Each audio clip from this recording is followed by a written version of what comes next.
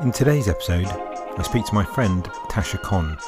We talk about parenting during lockdown and the current challenges of working from home and homeschooling or just looking after young children during lockdown. Tasha runs a blog and podcast called The Therapeutic Rainbow, which helps parents, teachers and other professionals look after their own mental health in order to empower them to look after the future generation.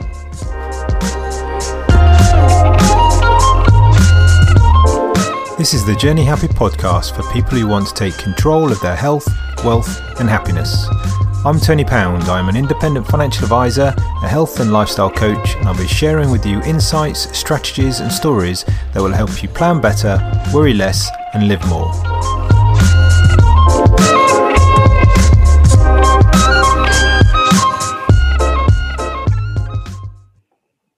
Hi, it's Tony Pound and welcome to the Journey Happy podcast.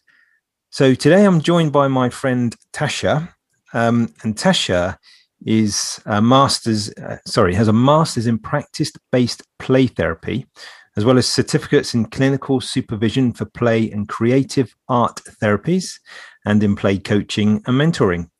I wanted to introduce you to Tasha because she runs a blog and a podcast called Therapeutic Rainbow, and I've given the current situation, a lot of us are at home trying to work, homeschooling, and dealing with kids at home and all the challenges that brings. And the content that Tasha's been posting on her blog, on her podcast, as well as Instagram, has been really, really great. And so I wanted to introduce you to Tasha and just chat about some of the challenges that people are facing and maybe some things that we can consider while we're at home with the kids as much as we love them. Hi, Tasha. Hi, thank you very much for having me today. Hi, you're more than welcome. It's good to see you. We're obviously we're friends and we're part of the Headington Road Runners Club. Obviously not getting out as group runs as often as we could do. And how are you finding things? Yeah, it's definitely a juggle. So as well as all the play therapy and the therapeutic rainbow, I've also got twin girls at home. So they are 5. So they are doing a mixture of being in school because I'm in school working with vulnerable children. So they're in school 3 days a week. And then the other 2 days a week, I'm juggling very much that kind of homeschooling, working, podcasting life. And I definitely think it causes a massive juggle. But I think because they've always known that I work, I've always strived that they see that and they see me as running my own business, getting out to work. I went back very early after having them. So they were only 4 months old and I went back to work straight away. So they've always seen that. So I didn't want to suddenly stop that because I think you put so much pressure on yourself as a parent to be the best parent that you can be. But actually, I can't be the best parent to them if I'm not feeling happy about who I am. And my career is very important to me. It always has been. Not only do I help myself with it, but I'm also helping children with their own feelings and their emotions. So I think as much as it's been a juggle to do the homeschool balance, I've also not wanted to just stop what I'm doing and let them see that I'm still got to work as well. And I think we're lucky our kids are quite young, that actually the homeschooling maybe isn't as taxing as if they were a lot older anyway. And I never thought the day would come when I'd say I'm thankful for twins because it's still a surprise now. But actually, the fact they are the same age and they're both girls means most of the time they want to play together. They do like playing together. So actually, I can leave them to play for half an hour while I've got a meeting, or they're currently watching the telly, and that's okay. And I think one of the biggest things around my podcast and everything I do is to take away that stigma of parent guilt. And feeling guilty for doing the things that you want to do, whether that be go for a run, whether that be run your own business or whatever that is. We have children sometimes and think that's it, our life has to stop. And actually it doesn't. you were a person before you became a parent, and that's what I want them to see. I think it's you can get hung up on that belief of what you should be doing. You know, I know you've touched on this before, but that whole social media side of things, people, how, you know, initially I think there was a lot of chat about first lockdown about, I don't know, what are you going to learn during this time? What language are you going to learn to play an instrument and all that? And obviously the reality is that a lot of us just don't have any free time and have even less time now.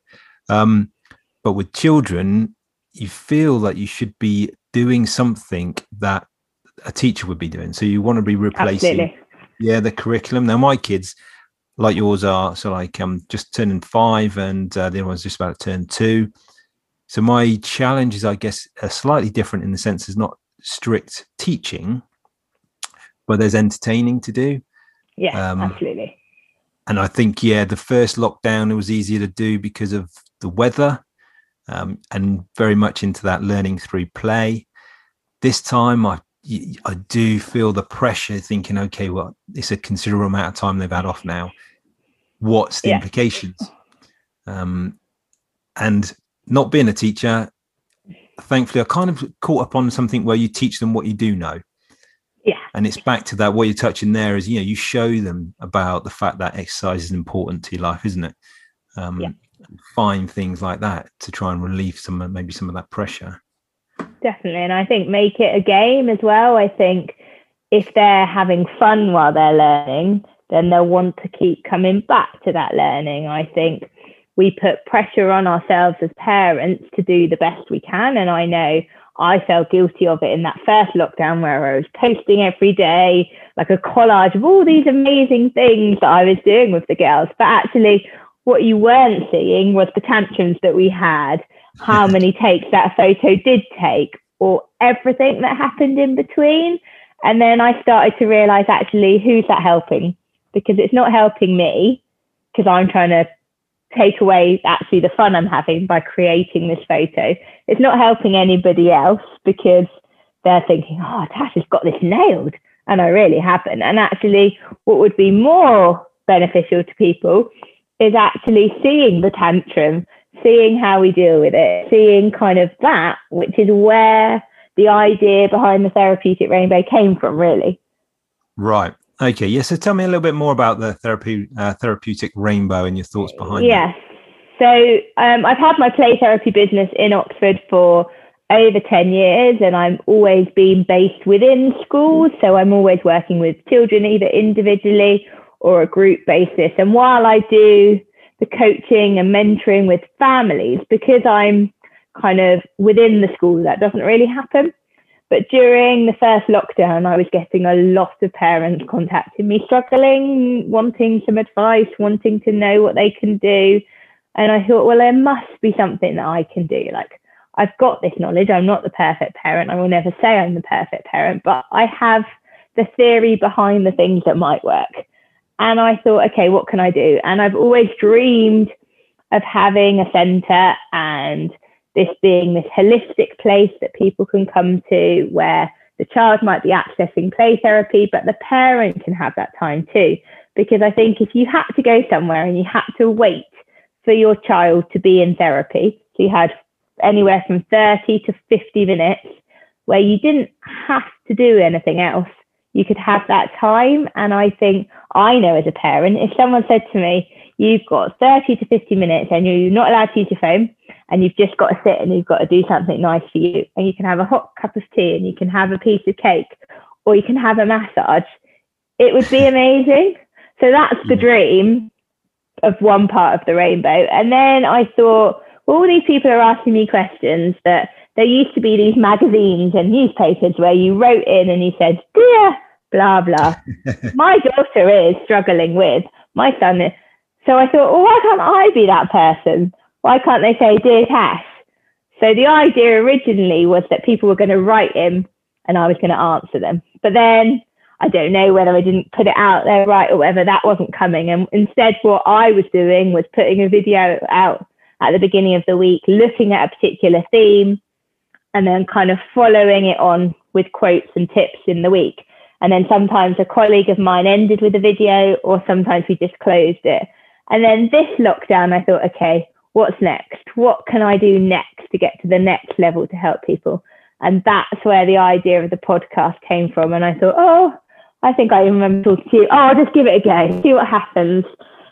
And I said to another friend, oh, I'm thinking about a podcast. And they were like, okay, whatever, Tash. And then I was like, it's gone live. And they were like, but you're only talking about it yesterday.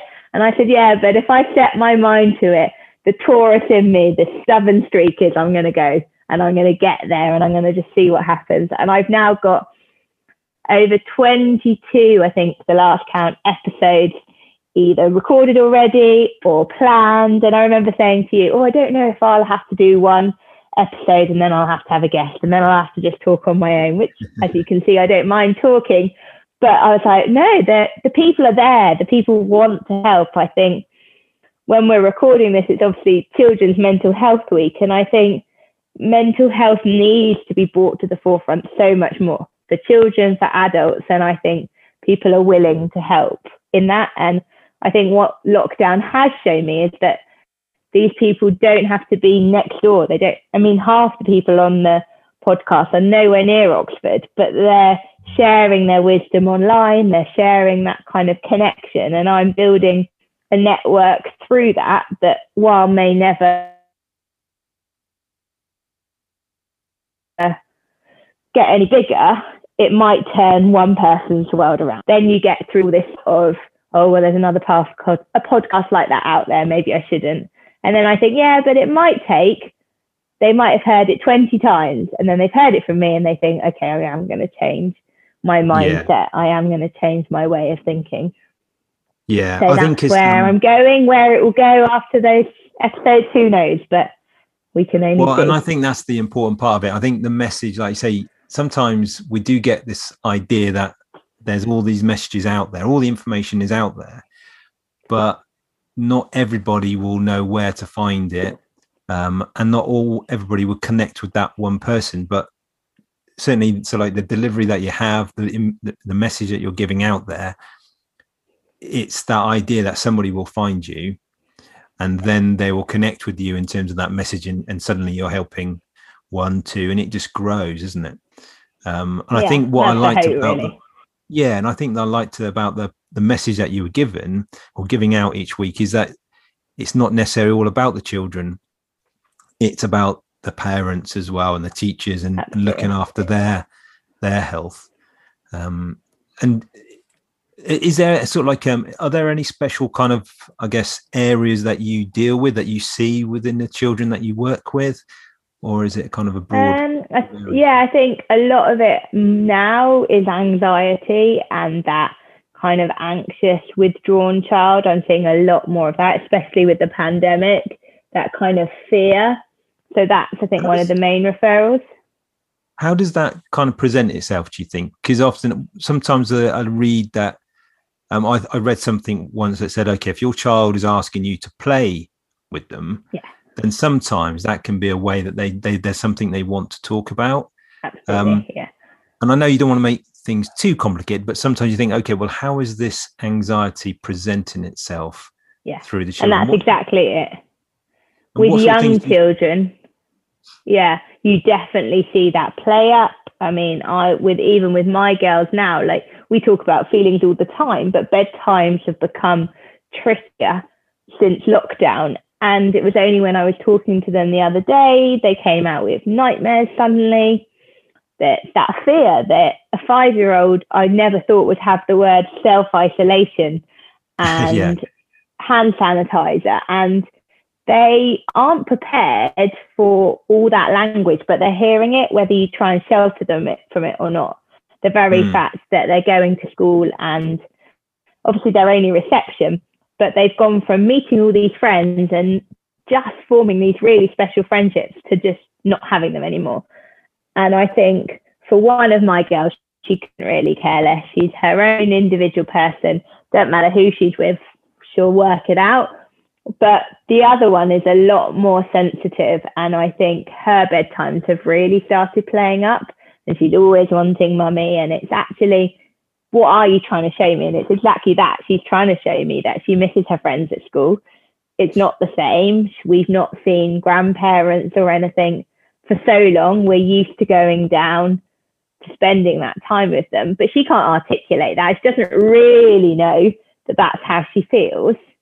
And it's about you trying to work out and get down to their level and play with them and kind of connect with them in a way that they feel. So I think a tip that I give all parents is that actually, if you could spend 10 minutes every day playing with your child without any kind of media near you, so no phones, nothing like that, but get that child to lead the play and really watch what that child wants to do and notice it. So, oh, you're playing with, I don't know, the blue car. I really notice that that car is going really fast, so that you can really start to notice the small things that they do. And what will start to happen is that because you've noticed them, they'll give you something back.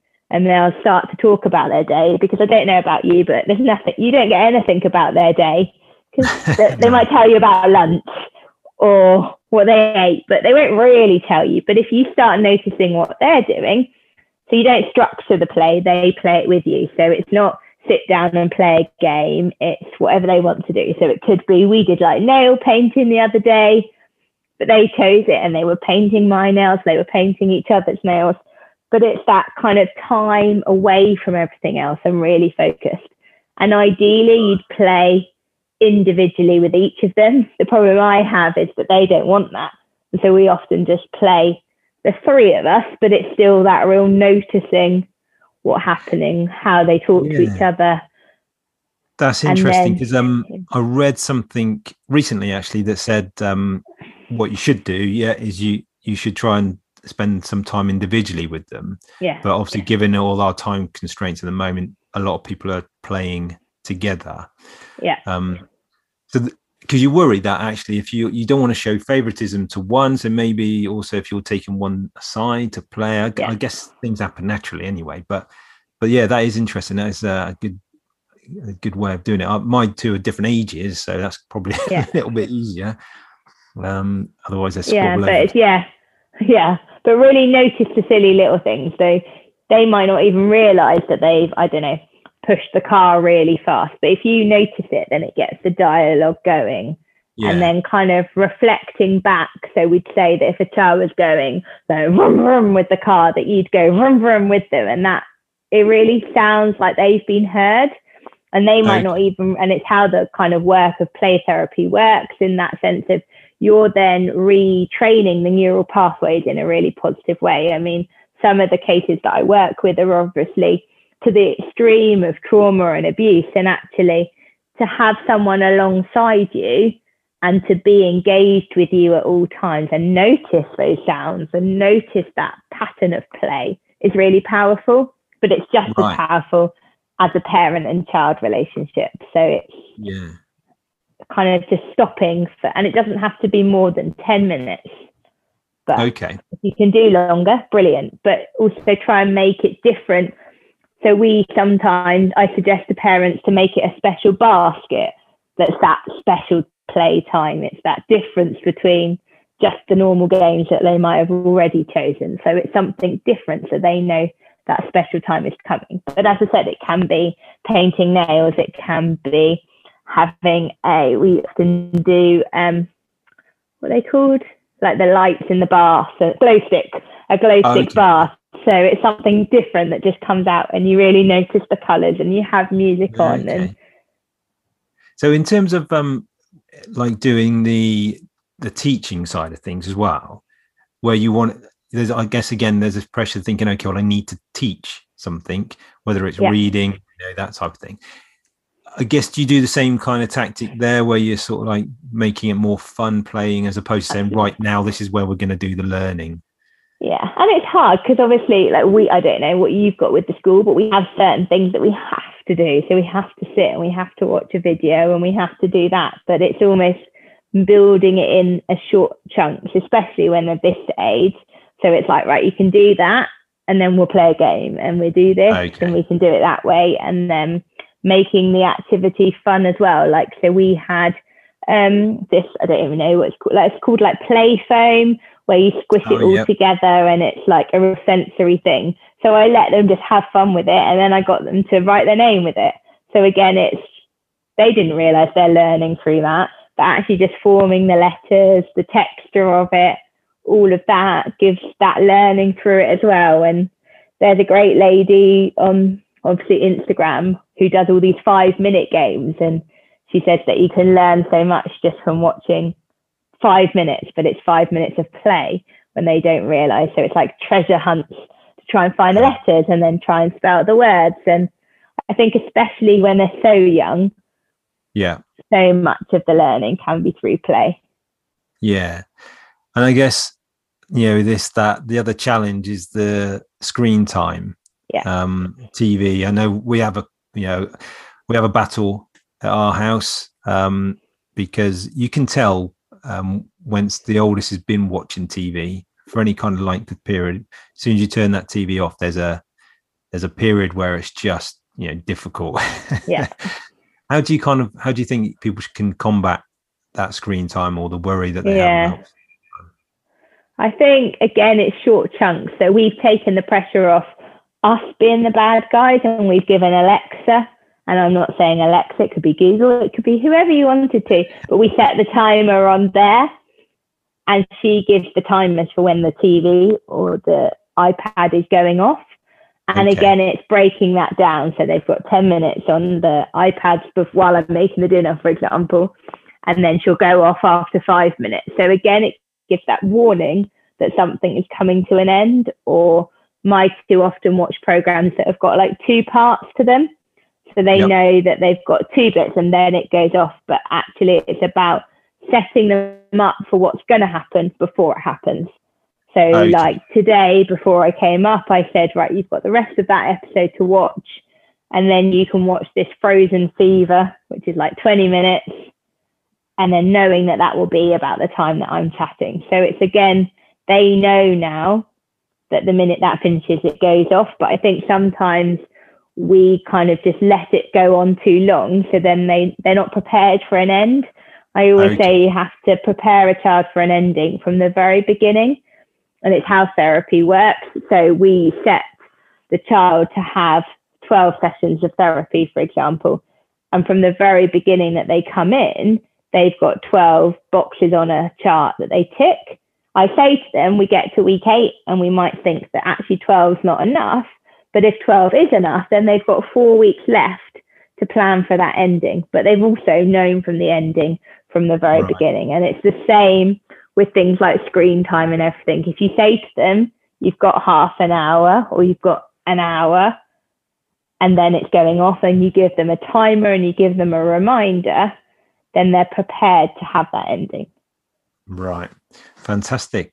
So if you were to give somebody, 3 or 4 tips in terms of in how to, cope with lockdown as it is, the anxiety that they may well be feeling, and what sort of things would you say is worth? My biggest one is don't feel guilty for being selfish. It's not selfish to look after yourself and have that self-care.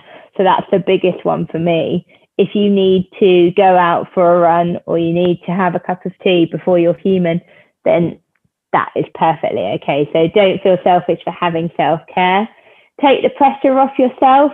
Don't compare yourself to another family. We don't know what's going on behind closed doors. And I think we might put out the perfect family, but actually, who are you kidding yourself? So I think just be real to what you can do and what you're capable of. And then the third one, I think, would be spend that 10 minutes of quality time with your children and just enjoy it.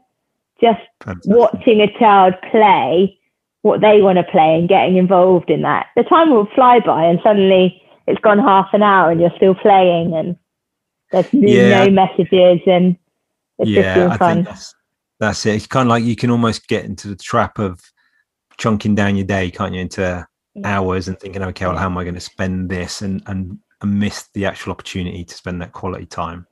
Yeah, absolutely. That's lovely, Tasha. Thank you. So if somebody wanted to connect with you and find you on social media, where would they look? So if you look at the blog itself, is www.therapeuticrainbow.com. And then on Instagram and Facebook, if you search for the Therapeutic Rainbow, and then the podcast is on Spotify and Apple and Google as well, I think, and all other podcast apps. So yeah, search for the Therapeutic Rainbow and you'll find it all on there.